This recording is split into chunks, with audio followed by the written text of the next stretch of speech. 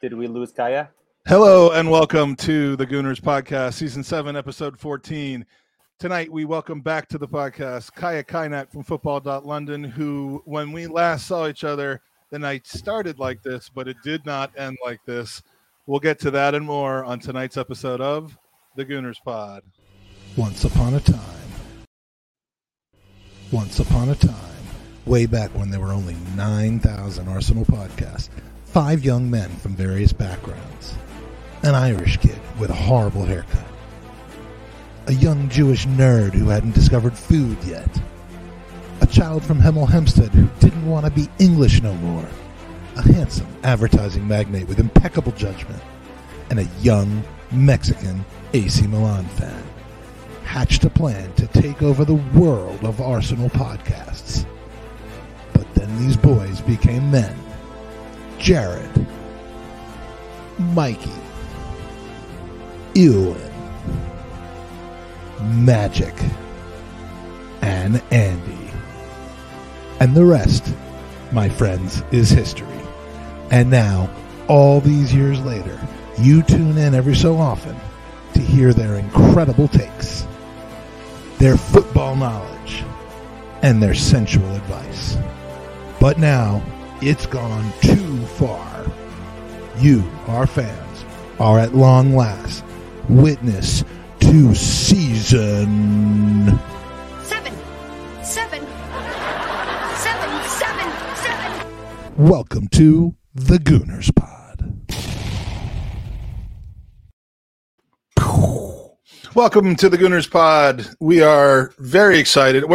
I'm all over the place tonight. I'm just going to apologize in advance because tomorrow, in less than 24 hours, I leave for Baltimore for what should be a very fun, hopefully wonderful weekend in Baltimore with Gooners, both from the U.S. and abroad. And I have so much preparation to do and haven't gotten to it yet. So tonight's going to be a little bit crazy, but because we wanted to have a nice kickoff before the tour, who better to join us than Football.London's resident Arsenal journalist and reporter and wonderful guy all around, Kaynak. Welcome back to the pod.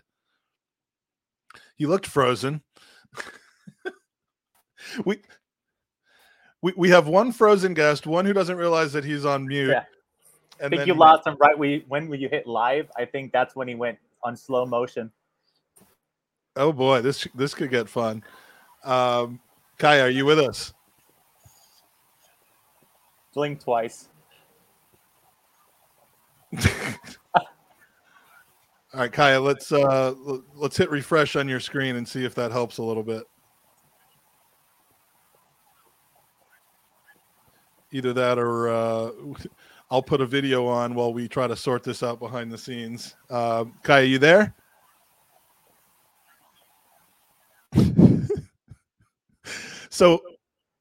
So we're supposed to get media passes for this tour in Baltimore and Orlando, and they're probably watching this podcast right now. Like, what kind of podcast is this? Kaya, are you with us? Thank you very much for having me on. Can you refresh? Hold on. He's in the private chat right now, Mike. I just asked him to refresh. All right. So yeah. We'll hope to get him back. But so this is the level of professionalism you expect from the Gooners podcast. This is actually our brand. So let's try this again. Kaya, are you with us? I can hear you. Can you hear me? Yes. Yeah, okay. Sorry about that, guys. You were frozen. You looked so like taken aback by the entrance video that you couldn't move. It was more fear about the fact that you're going to upload some of the videos from the last time I saw you. I don't know if I want people seeing those, so I'm a little bit scared of that. We only have one video, and it's not going to ruin your professional career, but thank you for chat room for dealing with those initial technical difficulties. Welcome back to the podcast. It's great to see you. Great to be back, and apologies for the technical issues. Hopefully those have gone away now. And Mikey, good to see you again. Been a little while since we've potted together. I know, man. Handsome as ever.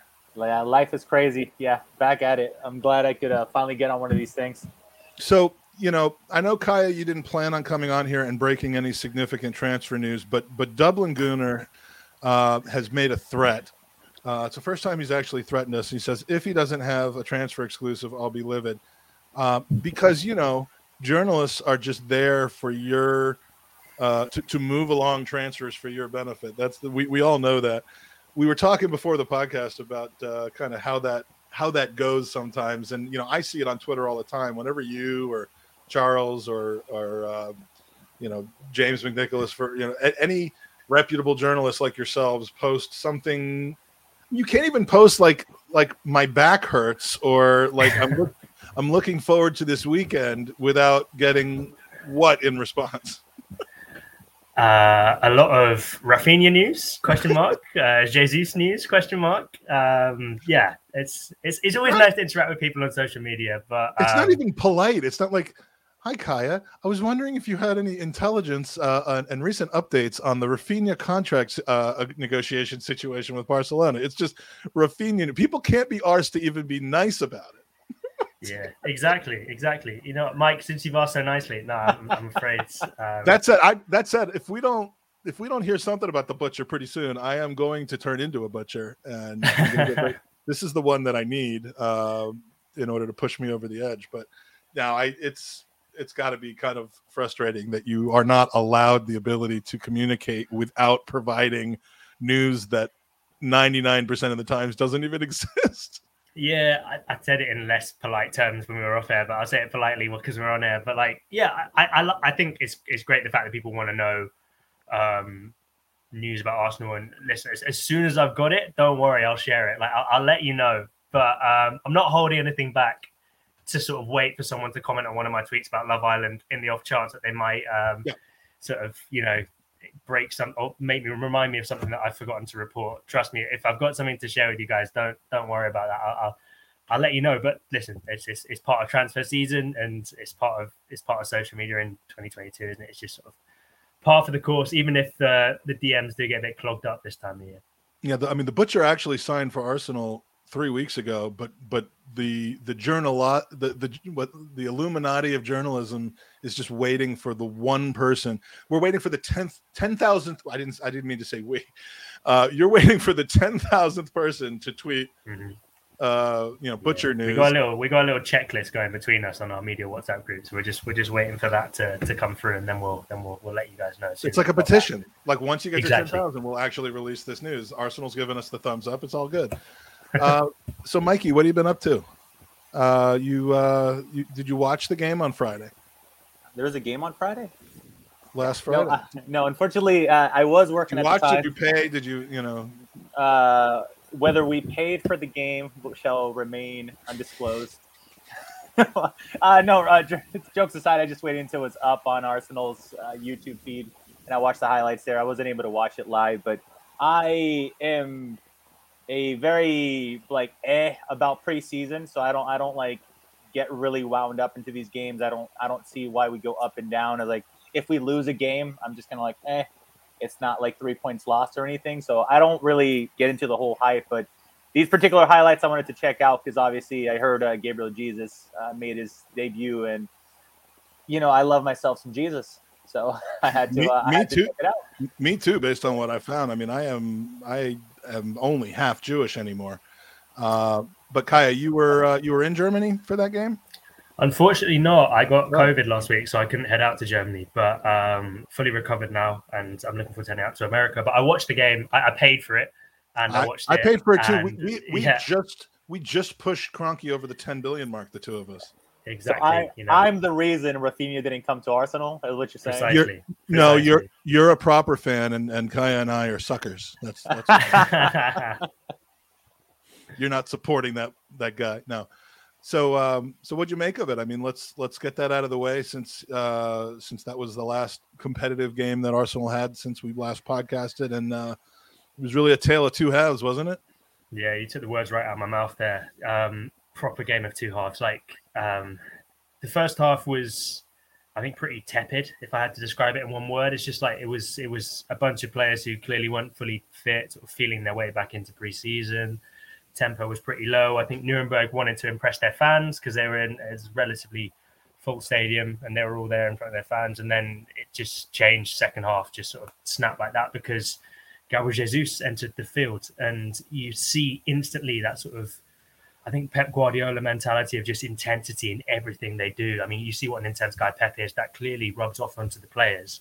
And everything Gabriel Jesus did was just 100-mile-an-hour, no holds barred. Like, it was just fully committed, and it was really refreshing because when you compare it to what Arsenal had up front last season or even the past couple of seasons, it's a massive difference. So definitely very exciting. I think, it was looking like, and I think Twitter let us know at halftime that it was looking like it was not going to be great, but come the second half, I think everyone's feeling pretty excited about preseason all over again.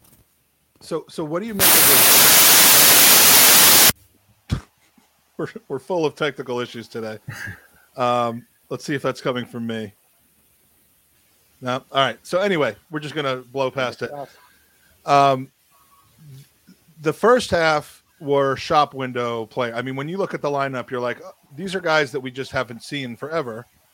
And, we're clearly not making most of these guys a part of our plan going forward. So we're just putting them in the shop window. And is it possible for us to even lost value on Deadwood more than what that group of people put that together? I mean, that was just diabolical. And, I don't care. These are not players that I envision playing for us. But if anyone was looking to kind of enhance their ability to make a big move to another club, I don't see that anyone really accomplished that. Yeah. Arsenal wanted to recoup a lot of the fee they spent on Pablo Mari, which is reportedly close to 14 million. I don't think off the basis of that performance it's going to happen. There's plenty of other players who were a little bit underwhelming. I feel bad going in too hard on any of the others because I thought Nicola Pepe actually tried really hard. It just didn't come off for him. Similar to Reece Nelson, I thought they both sort of gave it their all. It just didn't work out for them. But yeah, there's plenty of question marks over a few players who you sort of remember are still at the club. As someone for me who I thought played really well was like an Ainsley Maitland-Niles, and it makes you question what's going to happen with him. There doesn't seem to have been. Nottingham Forest showed an interest at the start of the summer, but they've now gone out and signed other fullbacks. They've signed midfielders, so I don't know if they'll be still in the market for a player like a Maitland-Niles. But yeah, I think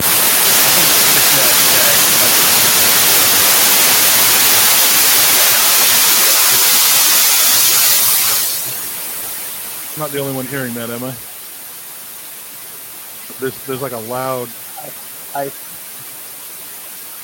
Are you hearing that as well? Yeah, I got it here as well. Kaya, try muting yourself real quick. All right, now we know where it's coming from.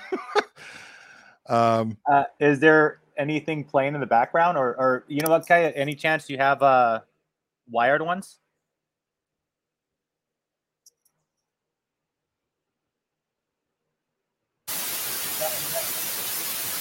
No, we're getting a lot of interference here.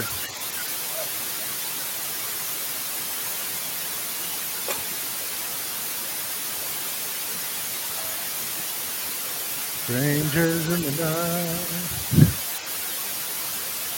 Yeah, sorry about this, lovely viewers, but this remind me like when try to refresh again, and we'll just. This does sound like the stuff I sleep to at night here. It reminds me of when I was a kid. Your TV, the static. Well, yeah, it's white noise. I sleep to white noise every night, but I don't particularly think it's conducive to a podcast. So, Danny the GFP was in the chat, so I'm sure if he's around this time listening to this, as being a stickler for audio as he is, he's going to absolutely blow up your DMs and let you know how horrible human being you are as far as that. Can't legislate for. It came back. It's still there. You can't hear it. Can you try to switch your speakers just to the computer speakers, the computer mic? I'm gonna mute just in between. Don't really, and I would just play a video that everyone could watch while we sort this out. But then I won't be able to hear whether it's been sorted out or not. So it does sound like a Bluetooth kind of situation here. So yeah, it's still there.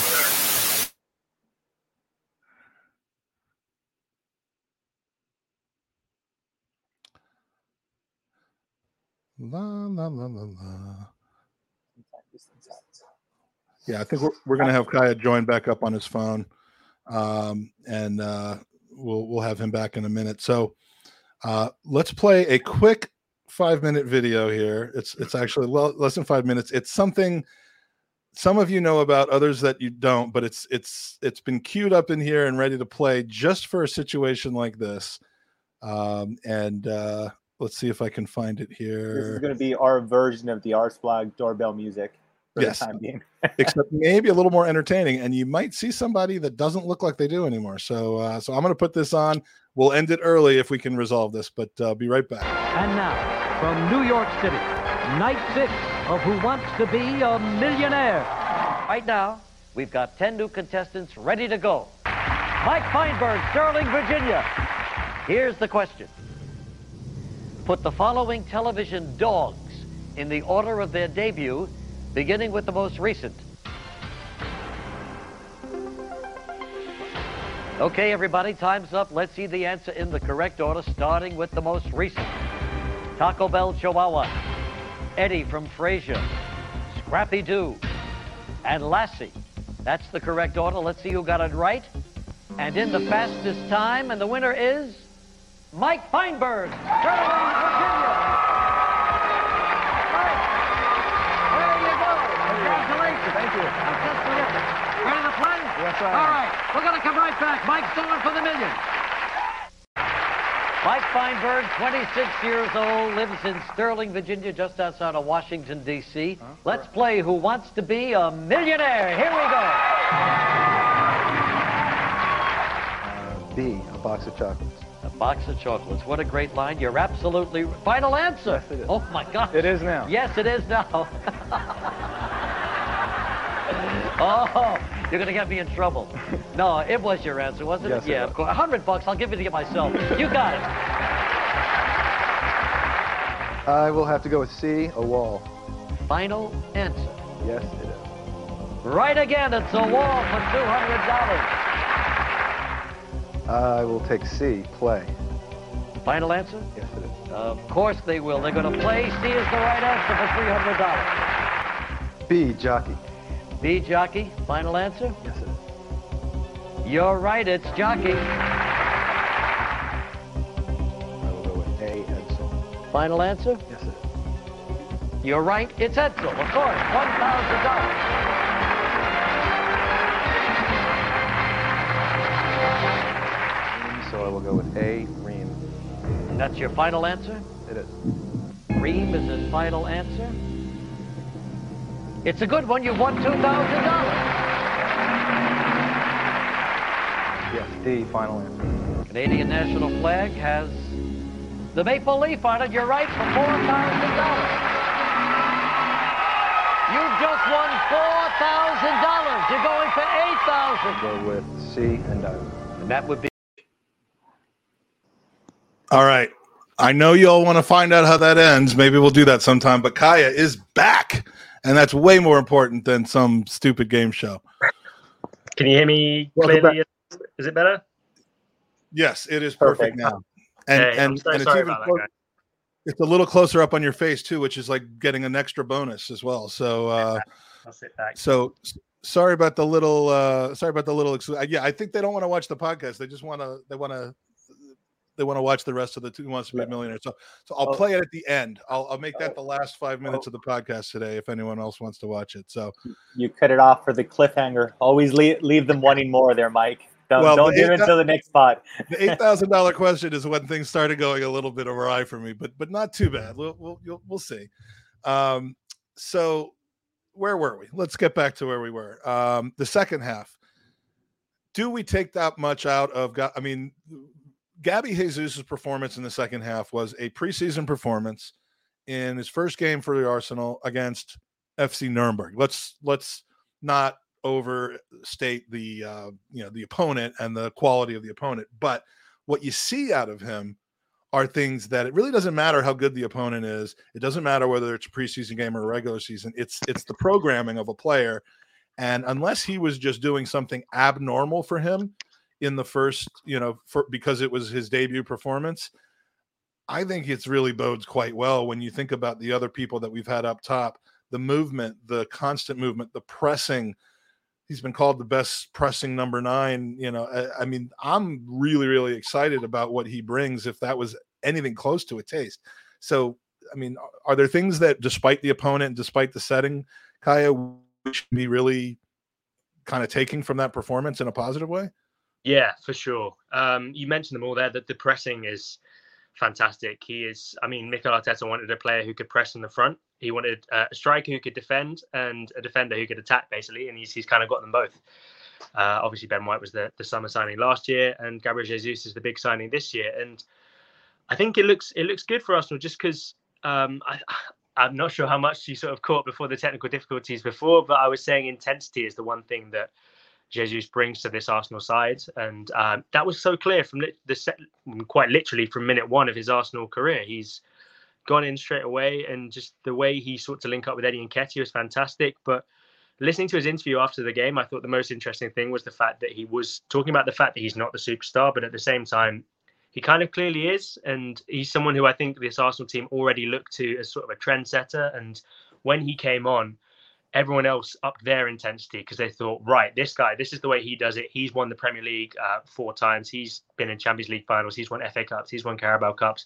We want to do that too. This is what we need to do. This is how we need to play. And I think we've all sort of, as observers of Arsenal, lost count of the amount of times where we've watched an Arsenal performance and it's been slow to get going and it's been a bit tepid, and you sort of, they're like boxers kind of feeling each other out in the ring and not wanting to lay a punch. But these guys from Manchester City, they go in sort of very hard from minute one, and Gabriel Jesus brings that to this Arsenal side. So if he can bring that intensity to every single game, which is obviously a massive ask across a whole season where he's likely to start every match, which is something he wouldn't really have done at Manchester City, then fantastic. Arsenal have got themselves a real player on their hands. But I think that's the mindset is huge for what he brings to this Arsenal team. And I'm really excited to see how it rubs off, particularly on the younger players, because I think Eddie Nketiah looks so much better when he was on the pitch as well. And he's just an example of these young guys who I think are going to be better because they've got someone of Jesus' level, Jesus' mentality in the team. I mean, go ahead, Mike. I said what we essentially have here, in my opinion, is kind of like the merging of Lacazette and Aubameyang. They're good features, not their bad features. So, like, you know, we got the work ethic and everything that Lacazette provides, and then he has quality finishing. The second goal was a pretty classy finish. So it's just a beautiful thing to see this monumental number 9. I think we're underestimating sometimes maybe that he came from Manchester City, and I know some people want to be like on the negative side and said it's a player that couldn't hack it there. But I mean, they're replacing it with the 100 million Haaland, of course. But he's a beautiful blend. He intensity and the leadership that he provides in the front, I think is going to be well received from Saka and Martinelli, presumably Martinelli on the left, having dethroned Smith Rowe. But if you guys think about it, now we got at goal, we got Ramsdale, who is just a mouthpiece, massive intense. Our 2 center backs are just absolute nut jobs. In the middle of the midfield, you got a leader like Granit Xhaka, and you got Odegaard just running the absolute show, being the messenger for Arteta. And now, like, the crown jewel, just one more level intensity in that final line. It speaks volumes of how the team might potentially just press relentlessly. So we saw it this past season with a few times where we tried to implement the press, and we dominated Manchester City for 70, 80 minutes until, you know, crap hit the fan and Xhaka got the red, et cetera, et cetera. But it just goes to show that as the players are accumulating and they're learning the style of play, this pressing and every intensity, I feel like we're going to see it a little bit more throughout this season. I know last season it was kind of hit or miss. I mean, we all remember that the horrible Newcastle game where it's like we just didn't show up. And I think with these type of players, with these type of mentalities and intensity, we're going to see that far less. So here's hoping. Well, I mean, we know that the game that Arteta wants to play isn't the game that we always played last season. The players would come right out and say that, you know, whether they were taking a bullet for their coach or whether it was legitimately true. You know, it would not be we didn't know what we were supposed to be doing. It would be we didn't execute the plan that the boss gave us to do today. And a lot of that probably has to do with intensity and the pressing and you know, it isn't always about having the best player. It's about having the right player. And, you know, you could say that Haaland or Vlahovic or, you know, I mean, there's only a handful of players that are immune to not potentially fitting in. And I'd say Kylian Mbappe's maybe at the top of that list with a couple others. But, you know, Jesus is a stock that we're buying at a reasonable price that's getting ready to explode, just like Alexis Sanchez was when we got him from Baltimore, from Barcelona. You can see where my head is right now. And you don't always win in the stock market by buying expensive stocks, because sometimes they just don't get higher than they already are. And sometimes they get a lot lower, as we've seen with the Lukakus and the Pogbas and all those big money signings in the Premier League. Jesus is the perfect guy at the perfect price in the perfect situation with the perfect team and the perfect coach for him right now. And he's just got to stay healthy. And he needs reinforcements, and he can't do it all himself, which is kind of the problem that ended up happening with Alexis Sanchez, is whether true or whether in his own mind, and whether Humber was whispering this in his ears, which I think he was, he thought he was carrying the team on his own. And that led to the problems that we had. All this talk about Jesus and Jesus and all that, we're getting a thunderstorm right now of epic proportions. And so the next technical difficulty we'll probably see is me just dropping off the pod with no warning when my router cuts out when we lose electricity. So just going to say that in advance. I have a 4-year-old knocking on the door next to me, so who knows? It's going to be my 4-year-old. This is a lot of tornadoes are surrounding us in various forms, but and it wasn't just Gabby Jesus that performed well in the second half. I mean, I think we saw a lot out of Eddie Nketiah and how he might fit in. We saw Nketiah and Jesus playing at the same time. What did you make of that, Kaya? Oh, here we go. You there? All right. So in the second half, we saw Nketiah and Gabby Jesus playing together. As opposed exciting, really exciting. I think when Jesus came in, yeah. Can you hear me? Yeah, we're on a delay. But oh no! I think you're back on track, Kaya. Maybe not. Yeah, there's a good 5 to 10 seconds delay. I'm coming through okay now. Yeah. Yes, but on a delay. Sorry about. Yeah, really exciting. I think when Jesus came in, a lot of. Okay, good. I think when Jesus came in, a lot of us thought.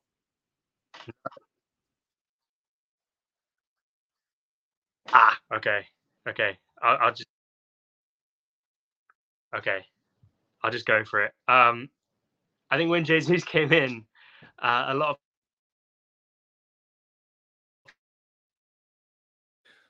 All right, what we've learned is that Jesus came in.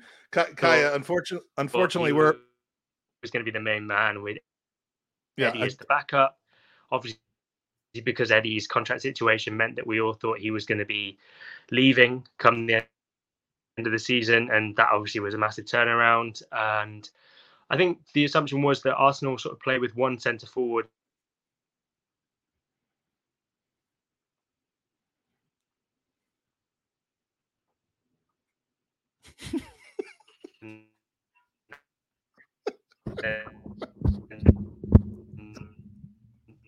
Okay. Nothing else really goes on alongside that, whereas obviously that appears to have changed. And a lot of the time when things didn't go right, Mikel Arteta changed to that sort of 5-3-2.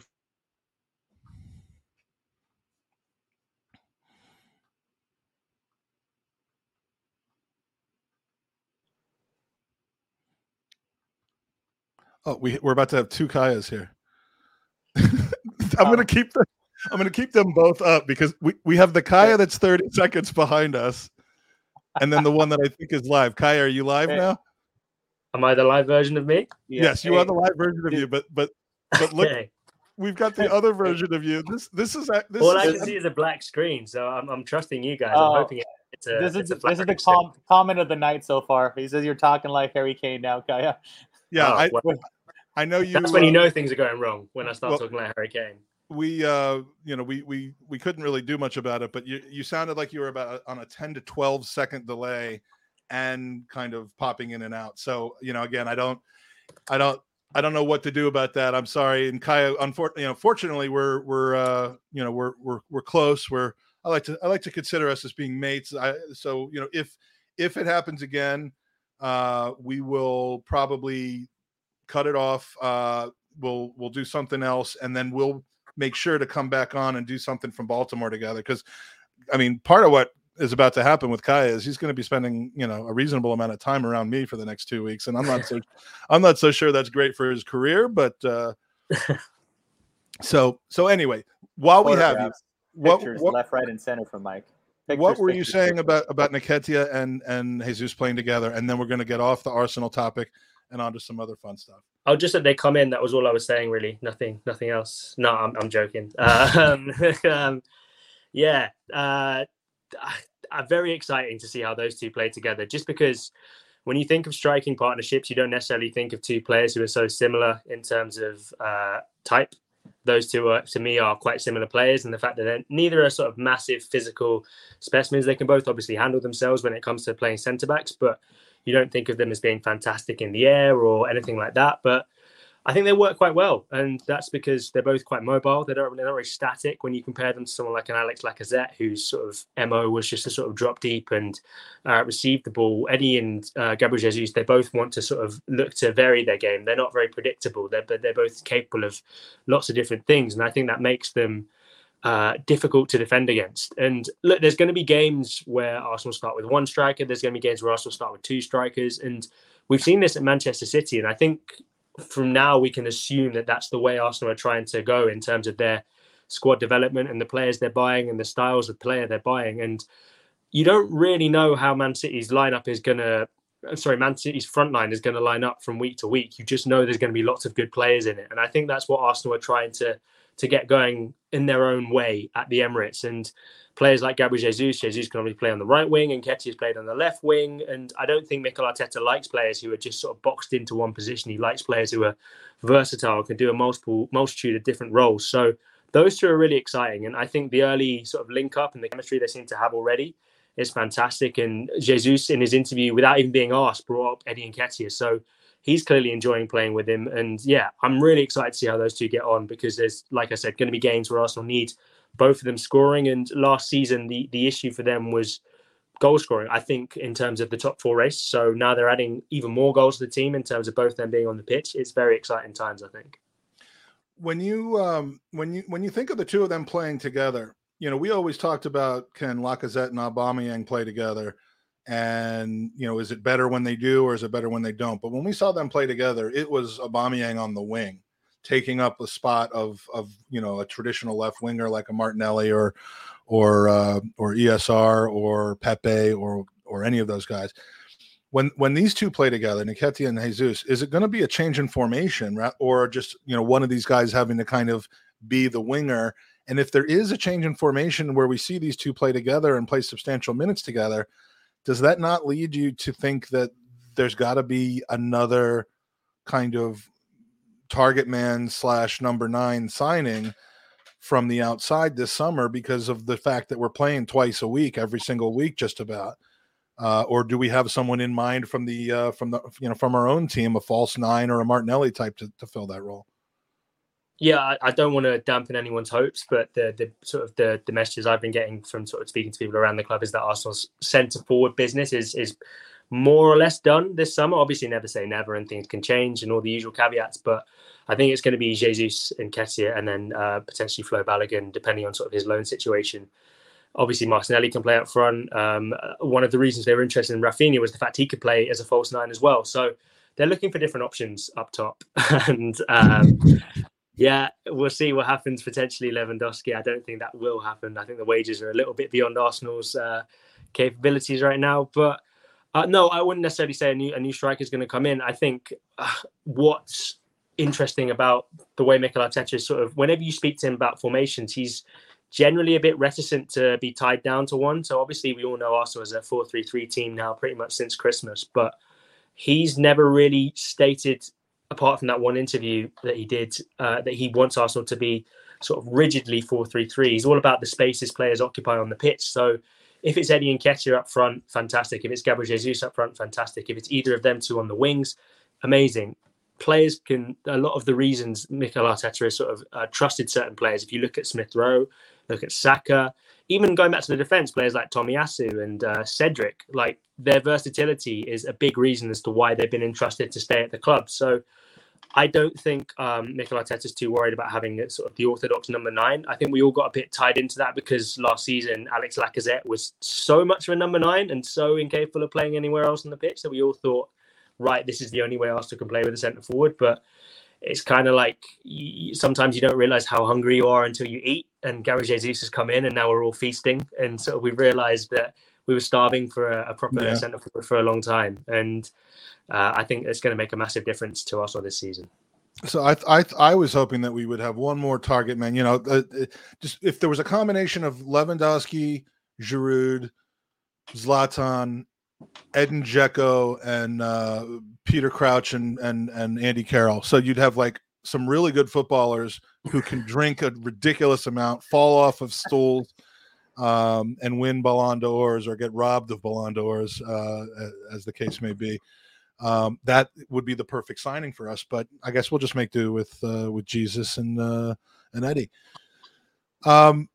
Next topic. Well, Jack Wilshere is back with the club in an official capacity, but not the one that people were thinking about 6 to 12 months ago. He is going to be the head coach of the U18s. Now, that could either go really, really well or really, really bad, I suppose. But I mean, what are you thinking as far as? I mean, is it good just from a DNA standpoint in our youth, as a guy who was a U18 with Arsenal at one point, coming in and doing that job? I mean, do you think he's ready for that? So what? Yeah, it's a very Arsenal appointment, isn't it? Like Edu is the technical director, former player. Mikel Arteta, manager, former player. Per Mertesacker, director of the academy, former player. And it's not quite as if Arsenal are throwing him entirely into the deep end. His assistant manager, Adam Birchall, has been coaching for 13 years and coaching youth teams specifically. So he's got a sort of experienced shoulder to lean on. I was about to say shoulder to cry on, but that's not the right phrasing there. Hopefully not to cry on. But he's got experienced counsel if he needs it to sort of advise him. And he's been coaching for a while. He's been taking it very seriously. And I think I had the fortune of speaking to him a few months ago for an interview. And I got a little chance to speak to him last night as well. And because it was at the Inside Hale End documentary, which is definitely worth a watch if anyone wants to check that out. Sort of. So I think it's on the Arsenal YouTube channel, profiling sort of the under 15s and under 16s. But I think Jack's in a unique position where he's been through a lot. Coming through the sort of promotion process he's been at the club since he was 9, obviously came onto the scene very young and dealt with all those highs, but has also dealt with all the lows. And not every Arsenal Academy player is going to make it, but you can turn them into sort of good people. Strong young gunners is the mantra that Per Mertesacker has tried to implement in the academy ever since he arrived. So I think it makes sense as an appointment. And it's also positive in the sense that if you want to attract young talent, because Arsenal are obviously in a battleground with the best academies around the world, City, Chelsea, just in England alone. Man United obviously have a fantastic academy. Liverpool have a fantastic academy. And if you look at those teams, particularly City and Chelsea, I was at an under-23s game last season where City had a player on the bench who cost £10 million in their under-23 team. So that's what you're competing with. So if you can find any sort of edge in the transfer market at that level to bring in players to say, look, this is where you need to follow your journey. This is the best for your career. Someone like a Jack Wilshere will be a big name to lure those players in. And I think that's a really good thing. So I can't judge him as a coach because I've never seen any of his sides play. And they'll be interested to see how he does. But everyone who speaks of him when he was at the club doing those coaching sort of trials with the under-17s, they speak so highly of him. And he took it very seriously. And he's immediately gone out and got his UEFA A license. So this is something he wants to do. And this is something I think he's very keen on giving his best shot at. He said he was calling Per Mertesacker 10 times a day for 4 weeks to try and get the job. So he's keen on it.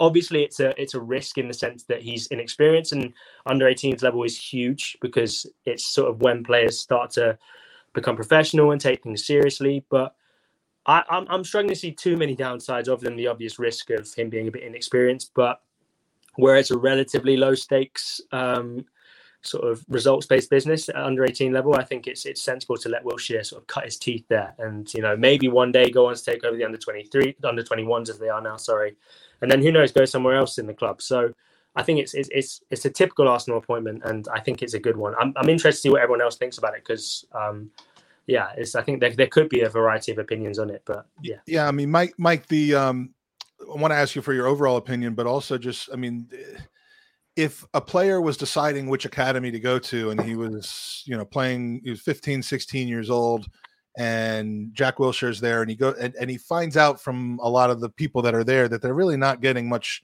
in the way of progression of their career, of their skills. They're just getting a lot of rah, I love Arsenal. This is what it means to be a Gunner.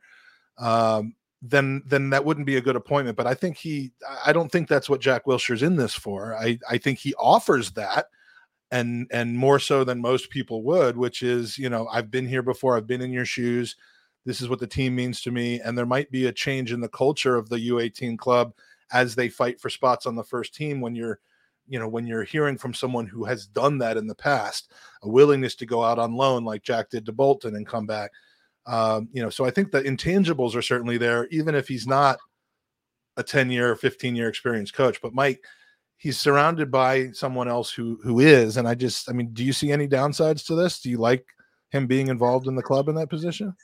So I'm gonna throw a wild card here because I relate Jack to a really not fun time in the club, and I rather not see certain ex-players come back. And so, as crazy as this sounds, I'm not super excited about the appointment of Jack. So look at negative Mikey. I know. Out of nowhere.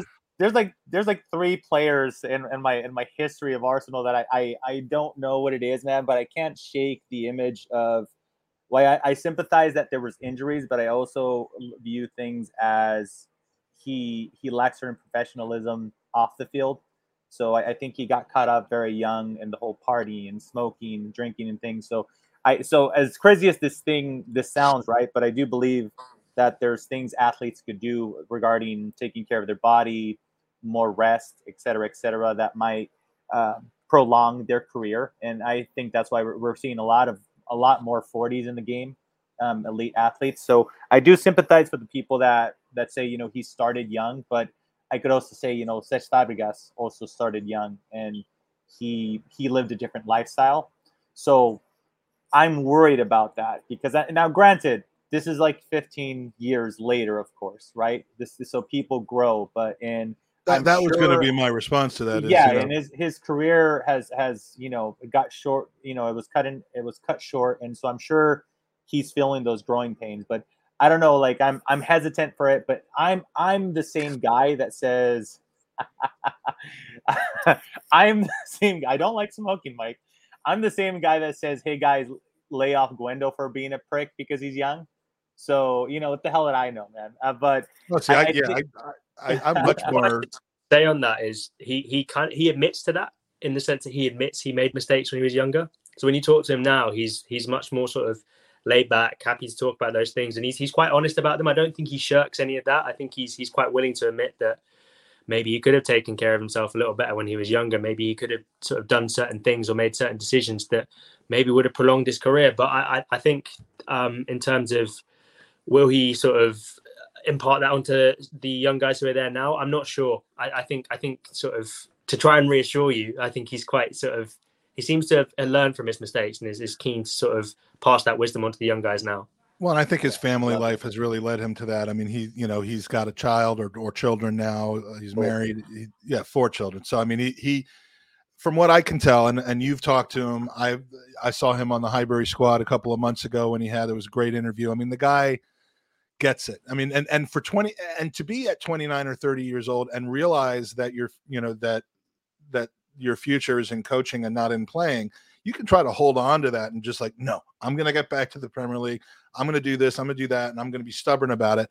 He seems to understand that a lot more. And he's, his comeback story is going to be one of helping the next generation of future players come through with Arsenal DNA. And I think it's, I think it's great. And I just, Mike, you're wrong. But that's okay. It's not the last time. It's not the first time. Plenty more, my friend. Plenty more. Let's get a couple of questions in. I've been starring some of these user questions, and then we're going to talk about the upcoming tour. Obviously, I like Kevin very, very much. He wasn't listening early on, but there is a lot of speculation that Saliba signed a new contract. We're not looking for you to, well, we are looking for you to break news, but we know that you're not, is there a possibility that there's some things going on that could potentially lead to an extended contract for Wheelo? World There exclusive. is a possibility. Yeah. Obviously, I think we all saw the Instagram stories from his agent who was at the training ground on Monday. Arsenal sort of aren't really commenting on it in terms of has any extension been signed. I'd be surprised if Saliba committed to a new contract right now, in terms of he doesn't really know what his situation is at the club. Obviously, he knows he's going to be involved for the coming season, but he doesn't know how much. He doesn't know whether he'll be a first-team regular or if he'll just be sort of playing Europa League games, because as things stand, he's not first choice. It's Ben White and Gabriel, and they're quite clearly defined as the first choice centre-back pairing. So breaking into that is tough, because those two were very good last season. And, he's League One Young Player of the Year, so he's well equipped to do so. But it'll be interesting to see how he does. I think regardless of what shirt number he wears next season, there's been a lot of excitement about that, whether it's 2, whether it's 12. I think he will be involved. And I think it's his agent being at the training ground, I don't know if that means anything in terms of maybe his agent was just there to sort of see him through coming back, because it had been 18 months, or if he was there to support him, or if they were there to talk sort of contract. Like I say, that we've not had any sort of briefing or steers on that front, but I know that the talks are planned and that they're sort of progressing tentatively, but nothing confirmed. In direct answer to the question, has Saliba signed a new contract? Nothing's been confirmed yet. But yeah, and really the only reason he would sign a new contract, I understand the club wanting to extend him for sure. Yeah. I mean, preserve the value. He could be a big player for us in the future. The only reason for him to do it would be a bumper pay wage. There's no question about it, because he doesn't have guaranteed playing time. So the only reason to extend the contract, which currently is set to end not after this season, but after the following season, he's on about $40,000 a week. It wouldn't surprise me if this new contract is at 75, and they're basically saying, we're going to make you a big part of this team, whether you're starting every game or whether you're starting Europa League games, whether you end up breaking into the lineup because of your skill or because of an injury. You're not a speculative member of our club anymore. You are a core member of our club. And then if it doesn't work out, hopefully he'll have maintained some of the value appreciation that he's gotten over the last couple of years, and we sell him for less than a 1 year left on the contract type of sale. So I do think it would make sense for everybody. And if he's as talented in the Premier League as he was in Ligue 1, he should be worth 70 or 75,000 a week, I would think. I think just the calendar is going to lend for more rotation, period. Like if this was last season, I would be more inclined to believe that breaking into the partnership between Gabriel and Ben White would be more difficult. But I do kind of see certain players getting rested a little bit more. And plus you got the 5 subs coming into play. So I wouldn't be surprised at all if it was more of a casual rotation from week to week. And this might throw some people off, because I know there's always that ideology of he doesn't know his best starting 11. And that could go with any manager, really, if they rotate consistently. But with the amount of games that are going to be played prior to December, I think rotating just has to be a much. Also, he can play right back, which is something that's worth considering. Or Ben White can switch over to right back, and he could come into centre back if Tomiyasu gets injured. And the lack of appropriate cover for Tomiyasu was a big problem last season in terms of stylistically. So something worth considering in terms of more minutes he could get potentially. And with the 5 subs, I'm starting to think, you're going to see some different game strategy. I mean, you often do see, 75th to 80th minute substitutions coming in when you're protecting a 1-goal lead that are defensive in nature. You pull out a winger, you bring in a defender. Bringing in a guy like Saliba, or if Saliba's starting the game, bringing in a guy like Ben White to lock down the game when you're winning a close one. If you're on, if you're away from home against, West Ham or something, and you're winning 2-1, having those 3 guys in together is not the end of the world. I mean, it's, for play like that. And I think you'll see a lot more of that, because the subs you made earlier in the game, kind of more tactically and offensively, will still leave you with 1 or 2 extra subs to be able to do it. So it's the perfect time for 5 subs as far as I'm concerned. Taking a quick step back to the academy, because I simply have to ask this question from Fergus from Guns and Yellow Ribbons. Is this a sign of major change in the academy setup? Could Per become surplus to requirements and bring in more Arsenal DNA players as influencing factors in the Hale End setup? An interesting concept. Could Per potentially be on his way out? I don't think there's any chance of that. I think everyone is so impressed with the job Per's done. When he came in, the Arsenal Academy was pretty disjointed. Obviously, there wasn't a clear playing style from the sort of the head coach down in terms of Unai Emery. We didn't really know what he was doing with the first team from week to week. So goodness knows how that would have sort of fed back down to the 23s, under 18s, and so on and so forth. Whereas now Per's come in and he's got very clear pillars and what he wants to achieve. And whenever you talk to anyone in the academy, be it Per, be it anyone else, they mention those 4 pillars, and I don't want to recite them because I can't remember them right now, having mentioned them, which is unfortunate. But the 4 pillars is sort of what he's building the academy around, and Arsenal DNA is another thing he's building the academy around. But I don't think that it's sensualness, Judaism, not being. Oh, never mind. I was going to say something. Sorry. That's 3 out of 4. You remember them better than me. As soon as you started talking, I knew it wasn't going to be the right thing. It's what I knew. That's all I was sure about, Mike. Well, that's pretty much true 24/7, but on brand. So Per, no chance then in your mind of Per not being the academy. What is he? The academy manager? Is that what yes, we call it? Academy manager, I think is his official title. But okay. No, he seems pretty committed to the Arsenal life. I think he's very happy. His family are all settled in London. I think he's really enjoying his work. And I'd be surprised unless those guys have heard something I haven't heard. But I'm 99.9% sure that Per's in it for sort of the long haul. I think Per is closer to taking over Arteta's job than he is getting fired. For like some miracle Arteta leaves in a few years. I have a crazy prediction, Kaya, that he's going to stick around for at least 10 years. Could be. I mean, Liam Brady was the academy manager for a very long time after he finished playing, so it could be a similar kind of vibe. As long as he keeps, when kids come up and like pretend to shake his hand and then pull it away, as long as he keeps, like, and that was my favorite Per Mertesacker moment. That's not brutal. Yeah, my least favorite Mertesacker moment was him getting out-leaped by 5'3" Alexander Mitrovic in the Champions League game against Anderlecht back in about 8 years ago, which was my first Champions League game at the Emirates. 3-0 down, 3-0 ended up at 3-3. Yeah. But my favorite was, my favorite moment for most Arsenal players has nothing to do with football. Like for Theo, it was this on a stretcher. For Mertesacker, it was this. he tried to make some kid shit in his pants. Normally it's just or it's a knee slide or something like that. It's not actually a goal that happened on the pitch. But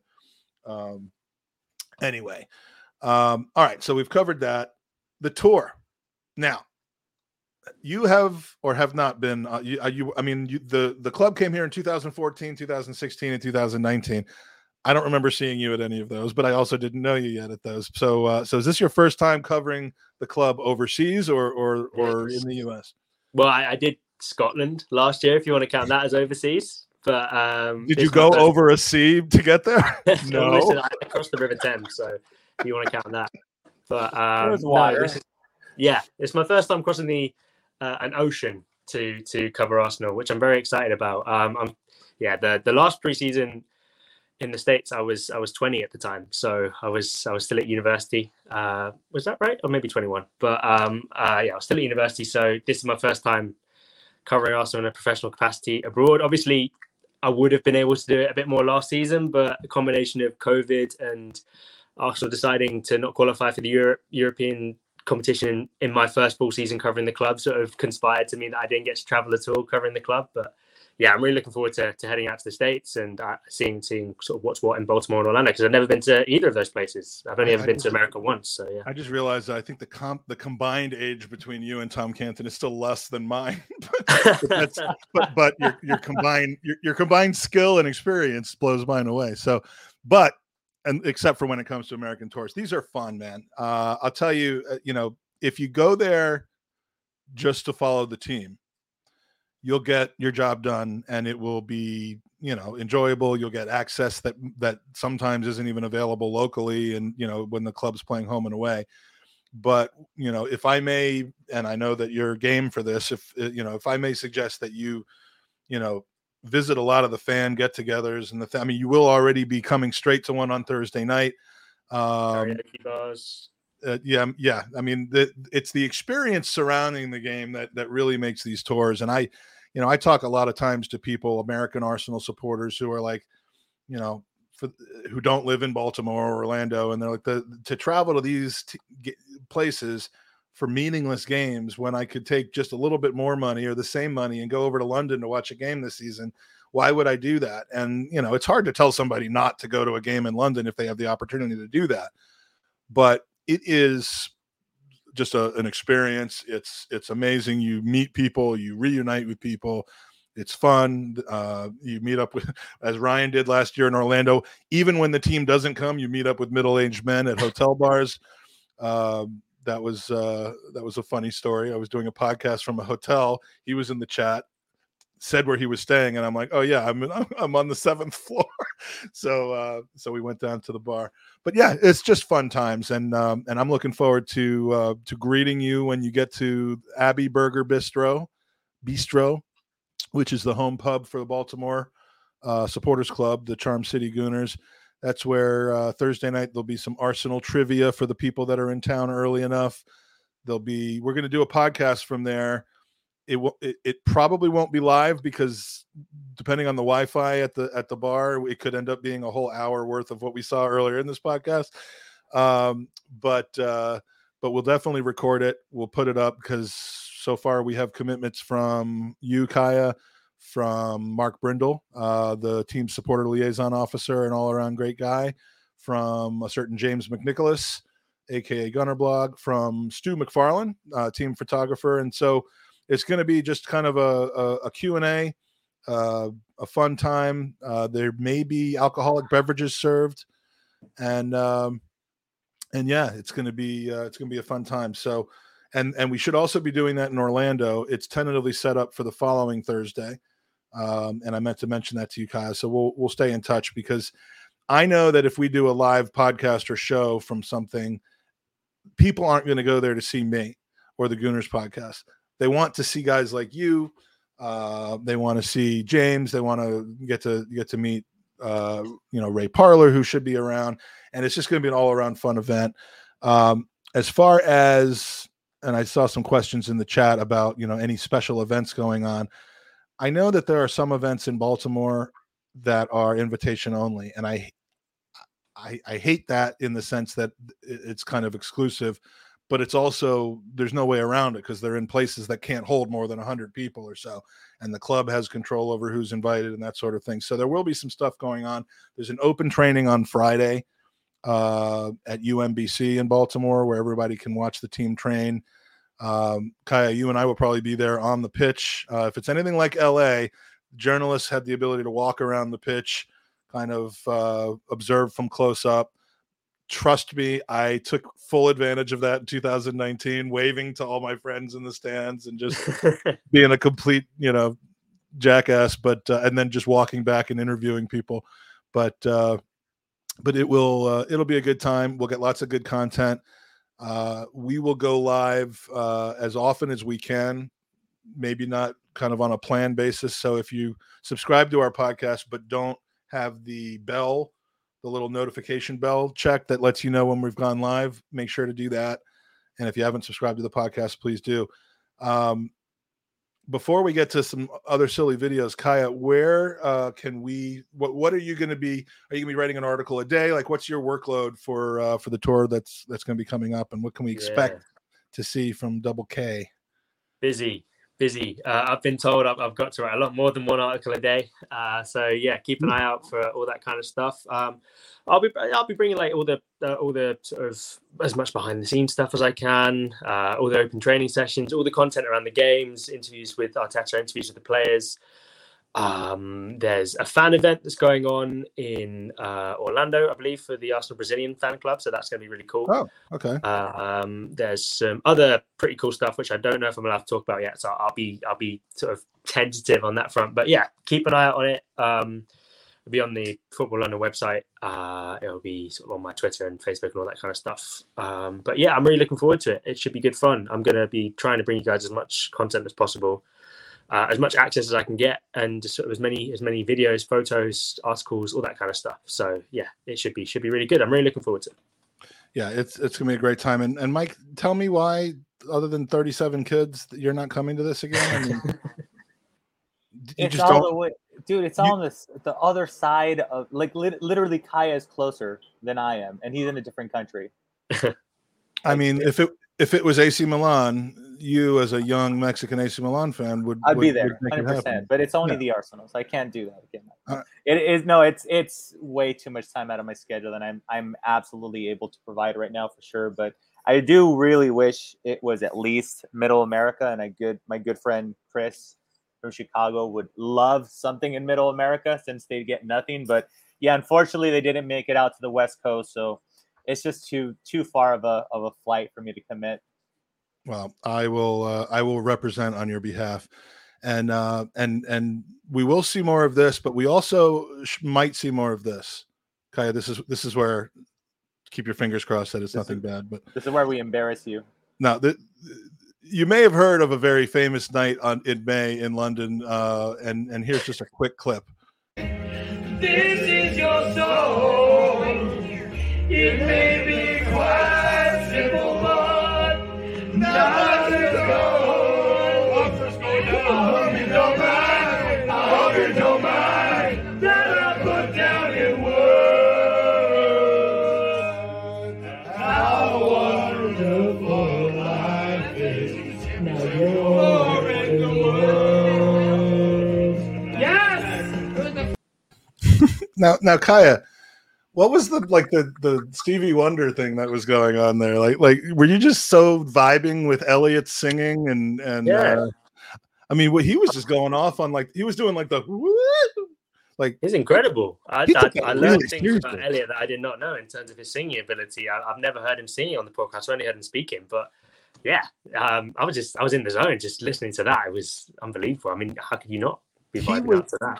It was essentially his tryout video for, Britain's Got Talent or British Idol or American Idol, whatever you want to end it. He wasn't messing around. No. It's quite intimidating, actually, stepping up to the mic after him sort of smashing it out of the park and then trying to follow that. It was quite scary. So it was fun. What song did you? I mean, you were kind of a bit of a wallflower. You were sitting on the little chairs most of the time, and you didn't see you really get up too much. But did you have a song that you requested and sang? I don't remember, because for some reason I don't remember every minute of that. I feel like I requested Backstreet Boys, and then I sort of got usurped in terms of the microphone. So that would have been quality. I know. That's one for when we're in the States for sure. Yeah, I mean, we will have to find that somewhere. There are a couple of free nights that are planned, but don't intend to get too much sleep. It will be fun. We will have a good time, and we might even learn. We might see. The other thing I can tell you about the tour is that Eddie Nketiah will score 91 goals while on tour. He took over for Alex Oxlade-Chamberlain as Mr. July. For Arsenal, a player who just looks unstoppable. I mean, Eddie Nketiah has single-handedly defeated Bayern Munich. Been paying the phone bills. Have to do a bit of this. Exactly. I mean, he knocked in a late winner against Munich last time in LA.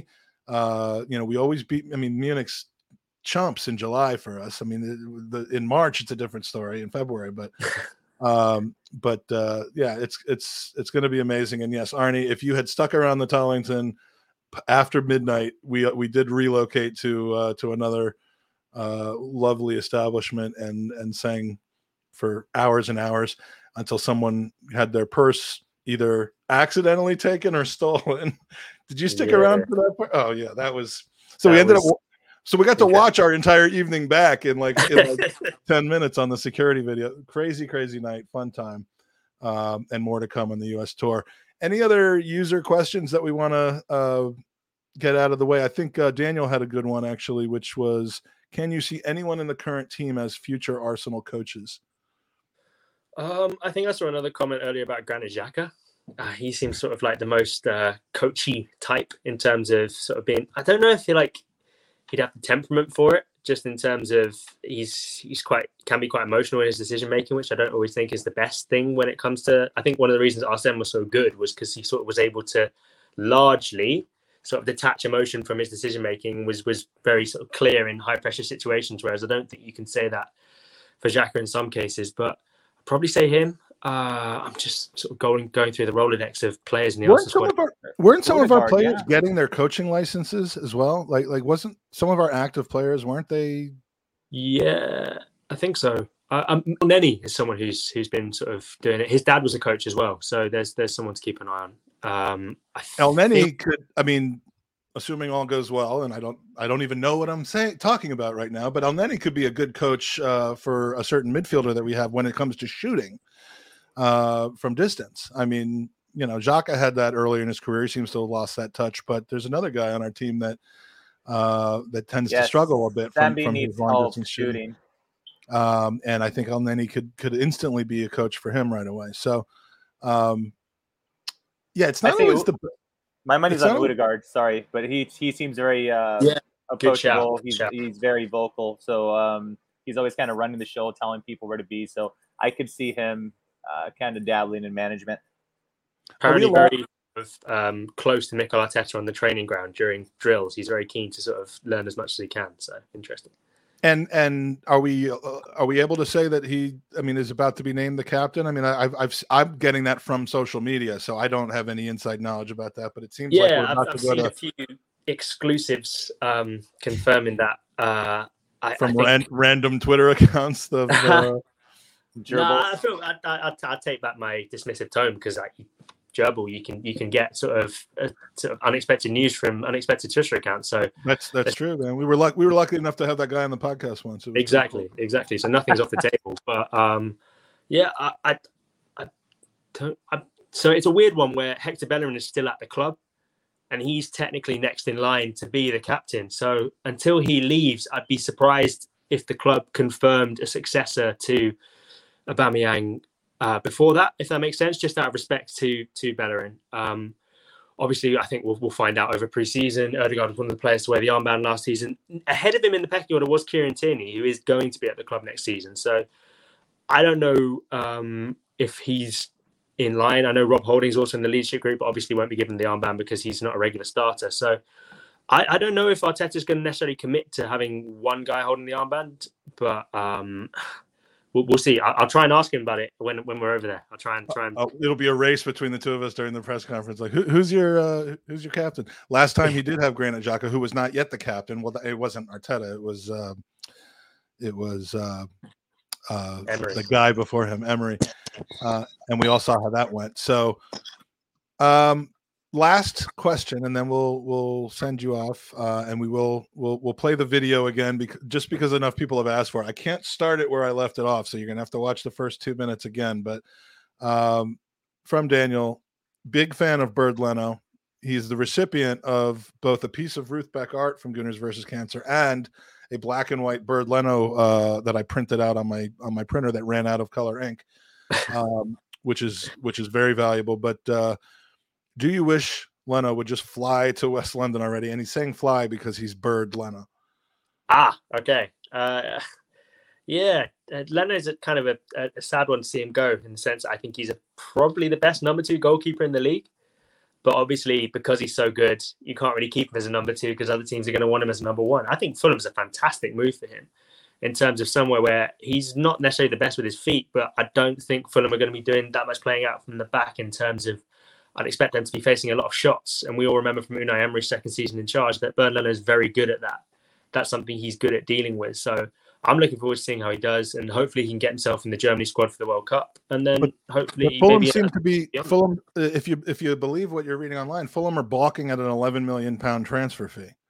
I mean, I know we're in the process of trying to rehab our image as a club that actually can sell smartly, not a selling club, but a club that knows how to sell at the right times. But clubs are not letting us do that. They're just, I mean, between Betis and Fiorentina and Fulham, I mean, even Ballard, was it that he went for like a no? I mean, he's an international, right? And I think I had read that there was an agreement for like Burnley, and again, speculation on the fees, but it was like 10, 15 mil, and then he goes to like the second division for like 2 mil. I could be wrong with those figures, but they did include a big sell-on fee in the Ballard deal. So hopefully that's something. Okay, that sounds it out. Yeah, they can try and recoup the money that way. But the Leno one's tricky in the sense that he's obviously in the last year of his contract. Arsenal have already signed his replacement. He's on big wages. He wants to leave. Arsenal want to sell him. So if you're Fulham and Arsenal's asking price is 11 million, why wouldn't you try and lowball them in a negotiation? They may end up paying the 11 million. I mean, there's a long time to go until the season starts. There's a long time till the transfer window ends. But I'd have been surprised if Fulham had sort of bitten Arsenal's hand off immediately for the 11 million pounds.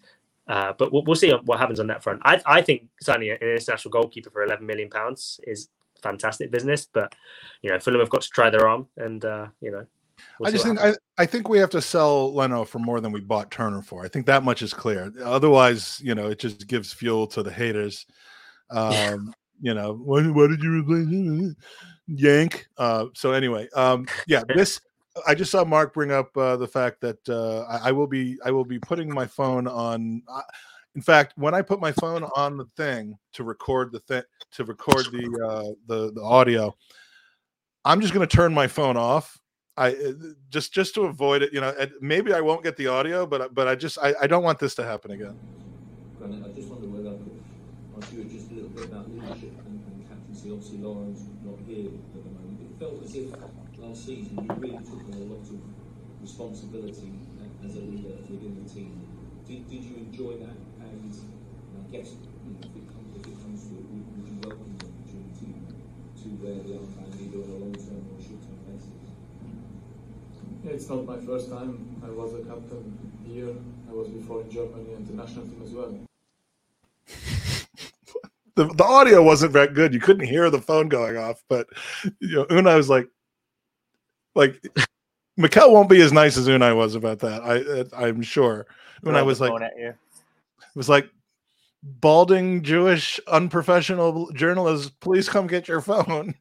Journalists in the Arsenal kit, can you please come and pick up the phone, journalists in the Arsenal kit? that much I knew going in, that I wasn't gonna be a full kit wanker going into the press conference. Did you turn up in your studded boots as well with shin pads and everything? Absolutely. No, I went full kit. I had the little bra that shows how much distance I've moved. And after the podcast, I ripped off my shirt and I exchanged my shirt with James Bench, and he wouldn't give me his shirt. I don't know why, but it was it was definitely a learning experience. But I'll be better prepared this time. I will not get bad, and so we will finish off. Kaya, I will see you in 48 hours. Rest up. Yeah, soon. Yeah, I got to get some sleep. Rest up. Get some sleep, because once you get there, there's no time for that kind of shit.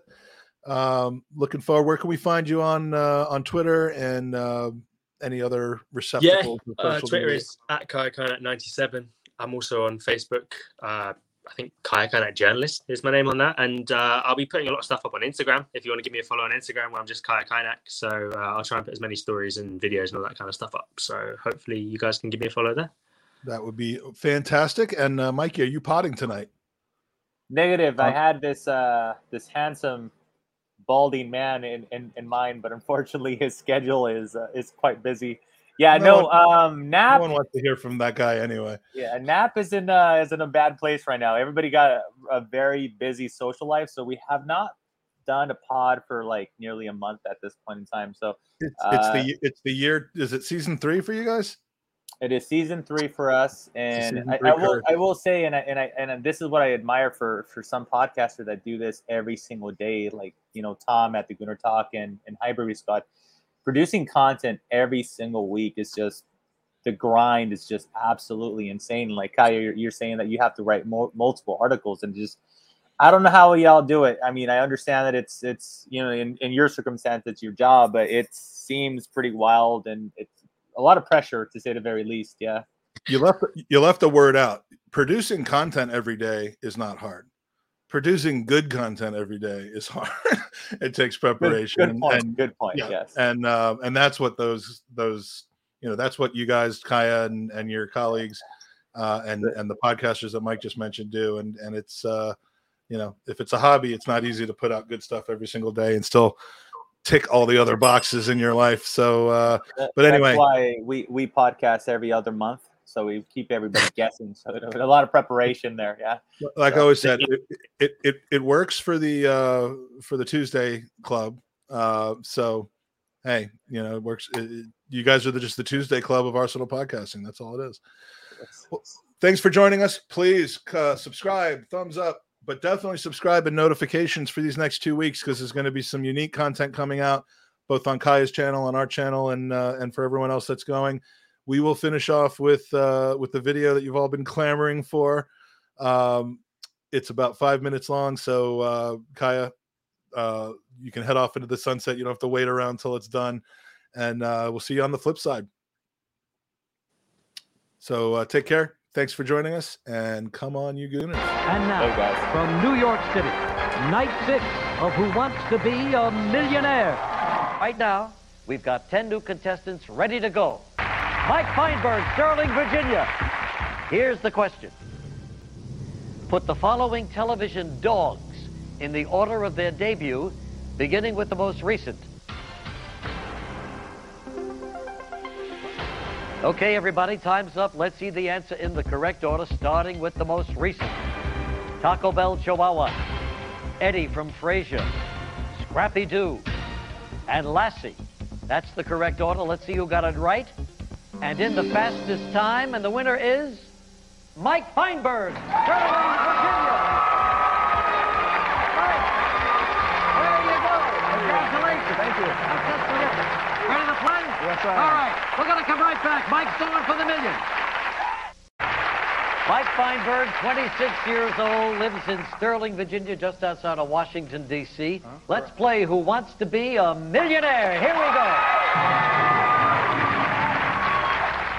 B, a box of chocolates. A box of chocolates. What a great line. You're absolutely... Final answer. Yes, it is. Oh, my God. It is now. Yes, it is now. Oh, you're going to get me in trouble. No, it was your answer, wasn't Yes, it? Yeah, of course. $100, I'll give it to you myself. You got it.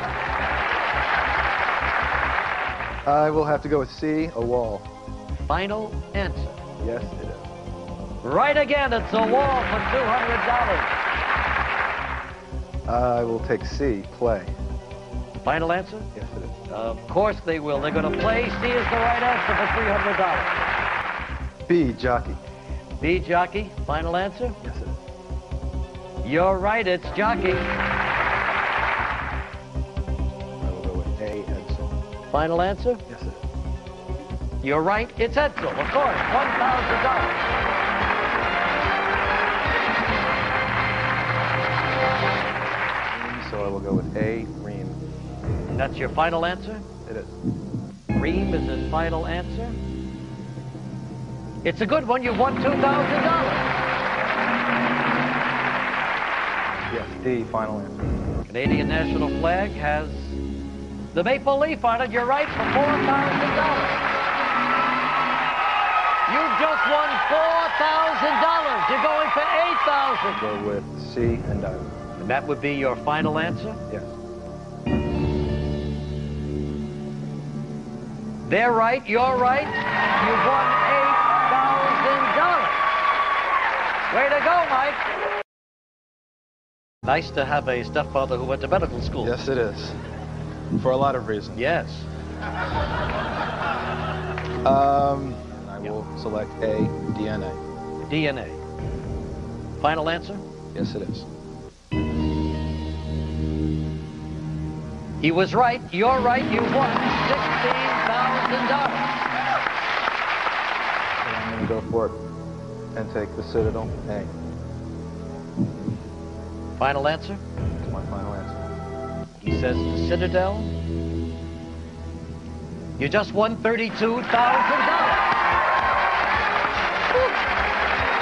All right, my man. Got nothing to lose. I'm going to have to take a guess. The more I think about this, I don't think it's going to help, so...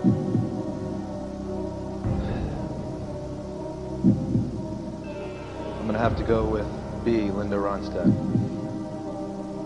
B, Linda Ronstadt. Final answer? I guess so, B. He says B, Linda Ronstadt. He's right for $64,000.